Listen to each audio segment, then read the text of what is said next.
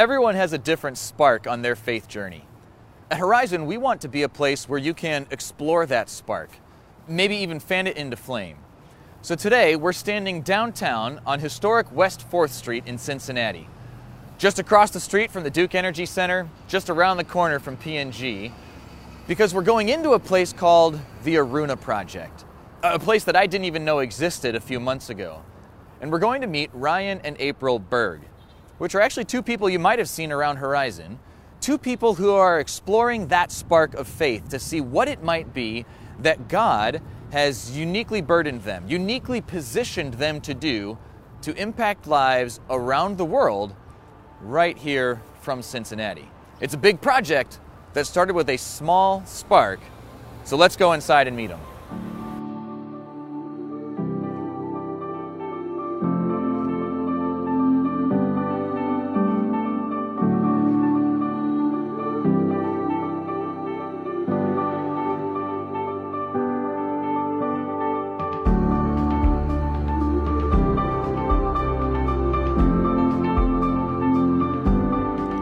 So here we are inside the Aruna Project with our friends Ryan and April. And guys, I told them a little bit about how you've kind of had a spark in your journey of faith and taken on kind of this really cool project that has some global impact coming right here in Cincinnati. But I didn't really tell them what the Aruna Project is. So could you just share with us, what is the Aruna Project? Yeah, welcome to Aruna. Aruna Project's an impact-driven athleisure brand that brings and sustains freedom to women who had been rescued from sex trafficking, both in India as well as locally. In Aruna's actually, it's a Hindi word that means bright morning sun, and in many ways it's a metaphor for what we hope to be true for the women, that there's essentially a new dawning to a new day as they step out of slavery and into freedom. And so we actually took the best of nonprofit and the best of for-profit and brought it together to actually try and create a sustainable solution for the women. Instead of just seeing them freed, we wanted to ensure that they were actually freed for lifelong freedom. So it wasn't just a one moment of freedom and then being re-trafficked, but essentially we were trying to create a system where they could actually remain freed for the rest of their days. And in many ways that's tied to what they actually do. It's tied to why we're here with some of the products.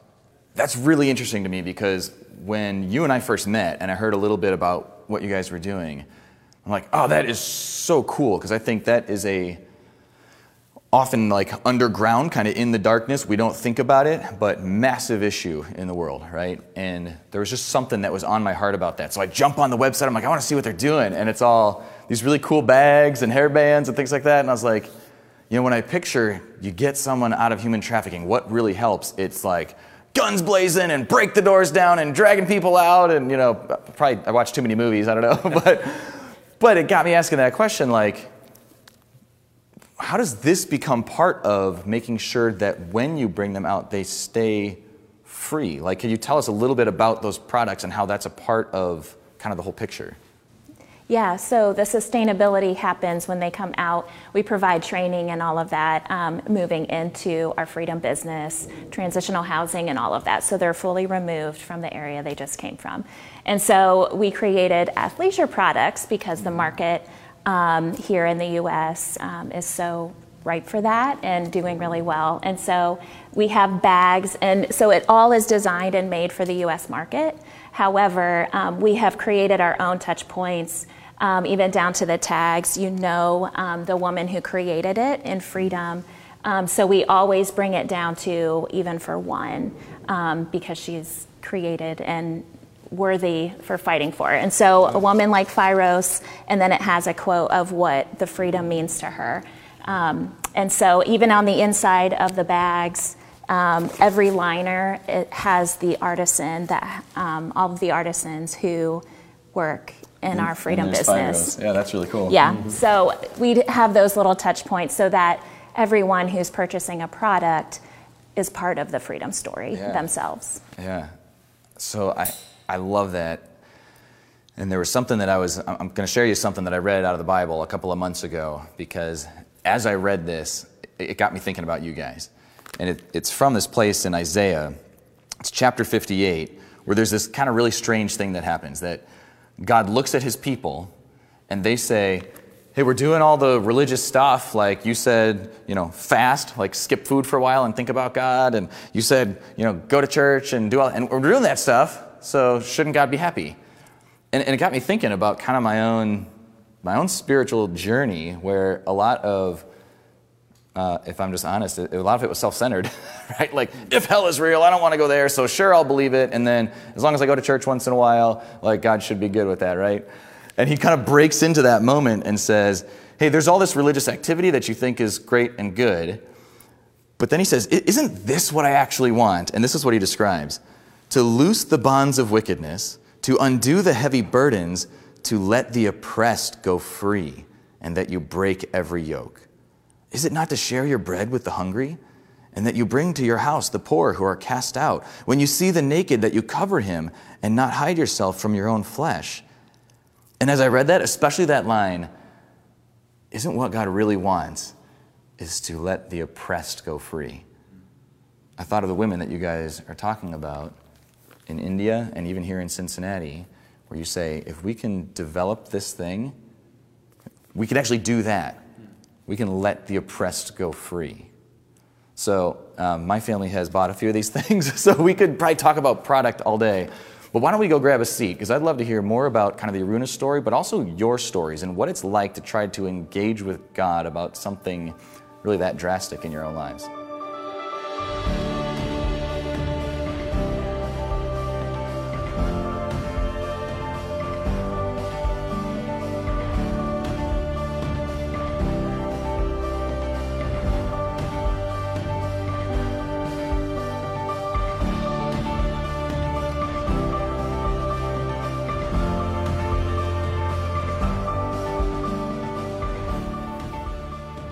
So in thinking about Aruna's story and your stories, I know as we've kind of talked a little bit about this, that your faith and your understanding of God is kind of all woven together in that. So tell us, if you would, what sparked you to start something like the Aruna Project?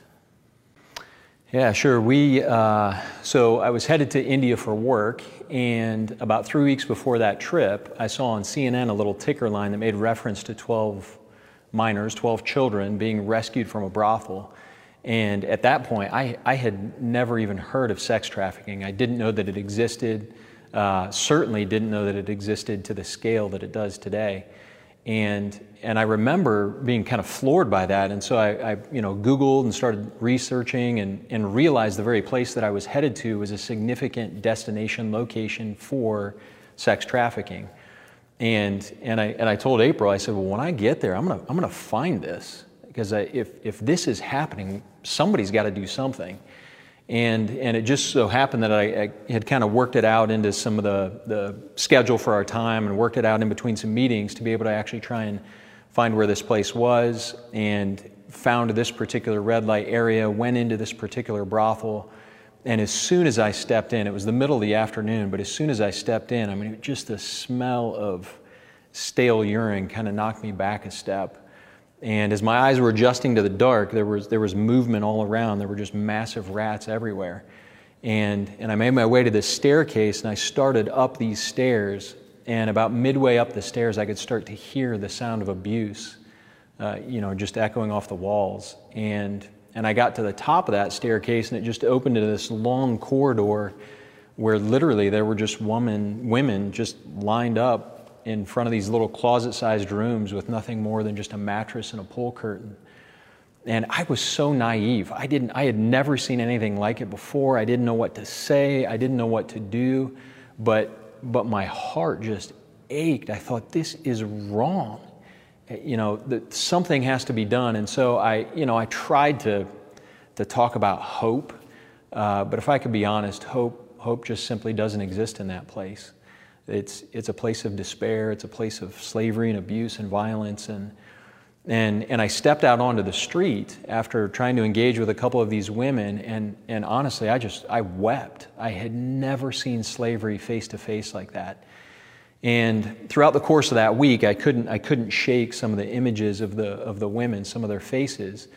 And there were two comments that also really stuck with me. There was one from a woman in an organization that was trying to do some work there to help the women, and she said, "Ryan, if there's any hope for these women, it's got to come from the outside. They're not going to be able to free themselves." And then the second comment was just, generally speaking, this pimp had made reference to the fact, he said that you do-gooders show up a day late and leave a day early. And I thought, this guy literally has the audacity to boast that people aren't going to challenge him in what he's doing. And he's literally banking on the fact that people aren't going to come back and try and bring about change. And so when I got back from that trip, April and I was pretty broken by it, and we spent a lot of time, like you referenced, just praying and saying, what do we do about this? We can't walk away from this. We've got to do something. And so we went back to the area, and we actually embedded in that area for a number of months and did a significant amount of research to just simply try and understand the issue. And so we met with people from the government, from NGOs, from women in the area, and we asked 1,000 questions: mission, vision, values, methods, constraints, anything we could, just to try and get our arms around what was happening and why was it happening and what are the solutions. And one of the most staggering statistics that we found out of the massive amounts of women that were being trafficked and the small amount that were actually being set free, of that small amount that were being set free, there was only 20% that were remaining free after a period of time. In other words, over 80% were being re-trafficked. And we just thought there's got to be a better solution. And so that sent us on a real journey for us to try and figure out what is a really good model to create lifelong freedom for the sake of these women. And so that's essentially that moment kind of was the impetus to really start Aruna. And one of the things too is when you hear about it, even when we first went over and experienced it and went back in and embedded in the area, it's one of those things where it's on a global scale. We often talk about human trafficking with the numbers, and it just seems so huge. It's what can I do? How can we make a difference in these women's lives? But for us, it was one of those things, we have to create something because each one of them is created in the image of God, and they are worth fighting for. And it's even for one. We will do whatever we can, even to just help one. And they all have a name and are worth it. And that's heavy, right? That's really dark. And like you mentioned, trying to speak hope there, and like there's no hope there. Like even just listening to you guys, probably people that are watching right now too feel like, yeah, I think you're right. I think there's no hope there. But both of you just mentioned something, just as you were telling your piece of that. You said we prayed about it, right? Like we talked to God about it. Like, well, if God is who he says he is, if they are made in his image, which you brought up, if he cares about them eternally, then doesn't he want to do something about this too, right? Like that seems like, if God is who he says he is, he'd be the right person to talk to, right? But I don't know about you guys.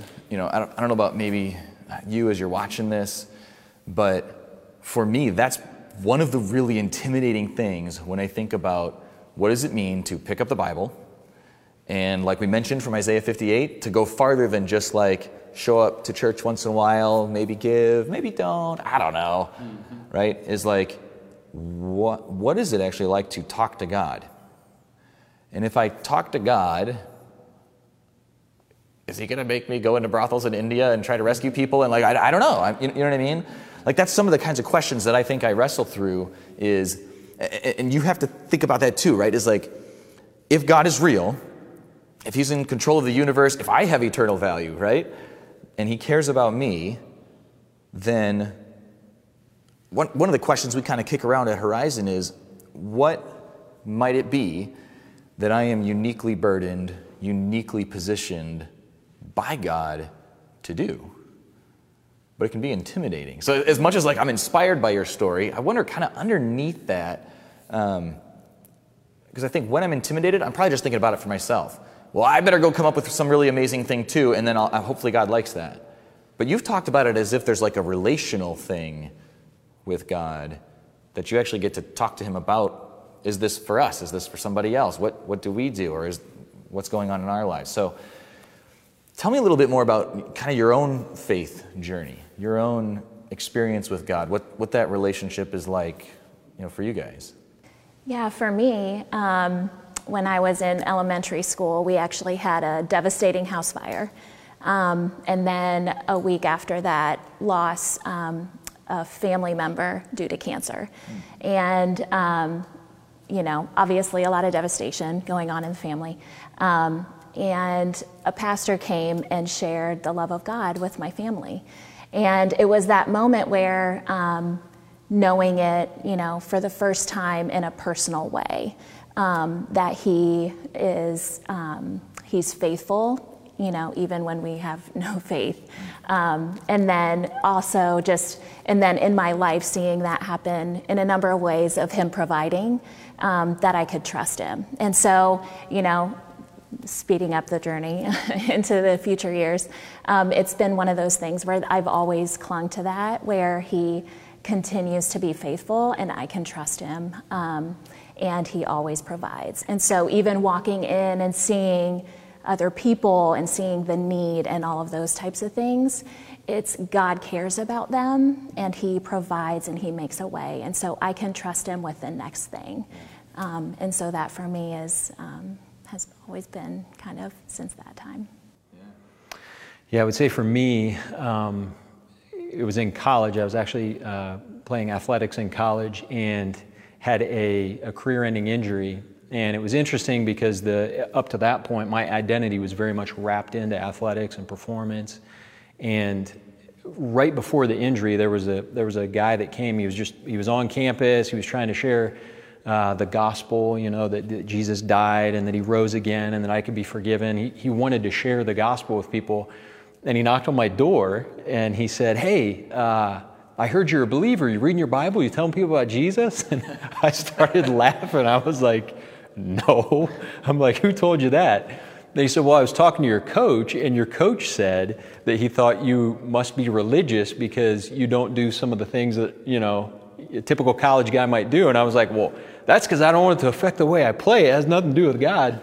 And but he talked about God like he knew him. And it was so intriguing. And so met with him a few times, and he basically opened the Bible and he just talked to me about the God of the universe, creating me, loving me, but that sin separated me, and that he actually then sent Jesus to die in my place to forgive me of my sin. And I just thought, that's crazy. Why would he do that? Why would he love like that? And honestly, it just, in many ways, I felt like it just opened my eyes to a whole new reality. And from that point, my life was radically changed because of just that idea of grace, of forgiveness, of love.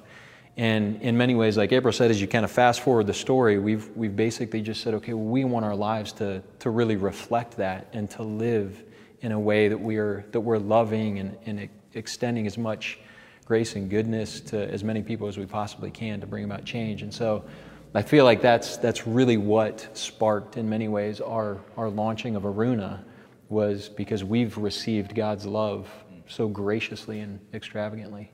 Yeah.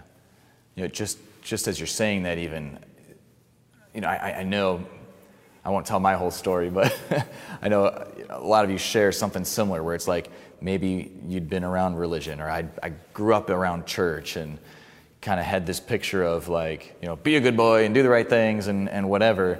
And it just keeps reminding me of that Isaiah 58 piece where it's like, play the part and look religious, and isn't that what I'm supposed to do?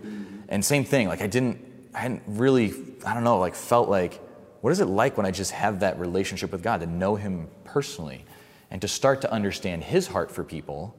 And so then instead of being self-focused, it's like he starts to teach us, hey, what if you love others the way I love you?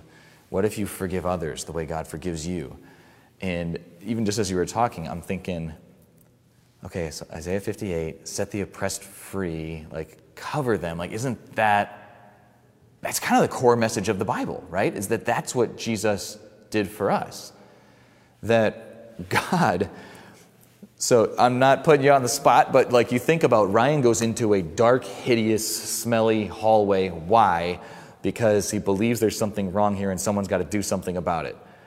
Like, God leaves the throne of heaven and all the glory of angels singing and comes to dark, smelly planet Earth where I got problems that I'm causing on my own, let alone the things that other people are doing to me. Why? Because he sees a problem and he believes somebody ought to do something about it, and he knows he's the only one who can, right? And so Christ offers us freedom. Like, we were the oppressed, and sometimes we don't even know it, by the ways that we come up short of God's standard, by the ways, like I've said, how I get stuck in selfishness or anger or hate or whatever it is. And he comes to set us free and to have that relationship with us. And then it's like you start to think, well, if that's what Jesus did for me, then it's no longer, how do I make it up to him, or how do I prove to God that I'm a good person? Or it's like, well, I could be a part of that. So what do you want to do today, God? So as I think about how that kind of led you guys to Aruna, it starts to make more sense. Like, why would somebody take on such a heavy burden?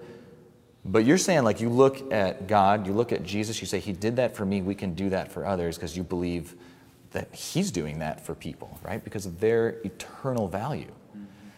And I'd encourage you, even as you're listening to this story, maybe there's something that stirs in your heart, like, I've got to find out more about this place. Maybe God stirs something that is in your heart that, hey, I wonder if my company could do something like this or engage in some way. Maybe it's something totally different, like the three of us would never even think of. Maybe it's God just initiating some of those conversations with you about forgiveness, about the relationship, that he wants with you. Just like I think he does with us, just like I think he does with all of the people that we're talking about right now, whose lives are being changed. But there's also a lot of challenges to that, right? There is the reality that you mentioned that if we set them free and we try to help and we don't have a sustainable plan, I know when you and I were talking earlier, it's like people are living day to day. Like there's food for today, but tomorrow I'll do whatever it takes to make sure I stay alive. So you actually have to think about down the road, right, for these people as well, and what it looks like to actually be able to sustain this kind of business, really. So if the people have eternal value, and you want to really take care of them, and so you got to make sure it's sustainable, and then you hit stuff like 2020 where they can't even work anymore, like everything explodes all over the planet, just like it did here. How do you make sure that the Aruna project is sustainable so that they continue to have that freedom? Sure. Yeah, essentially what we tried to do is create a model where it's almost like a flywheel of momentum. And so we refer to the nonprofit side as the part that brings freedom. The for-profit side is the part that sustains freedom. And so essentially what we did is we just a fun little story behind it is once we came back and we established this sort of model, we pitched it to some potential investors because we really wanted to try and get the business side up. And many of them said, this is way too high risk. It's, we can't get behind this. Perhaps I was talking to the wrong investors. I don't know. And so what we ended up doing is deciding to actually create out a marketplace through the nonprofit. So we created all these events all across the U.S. We refer to them as Aruna Runs, where you run for a particular woman by name who's still enslaved.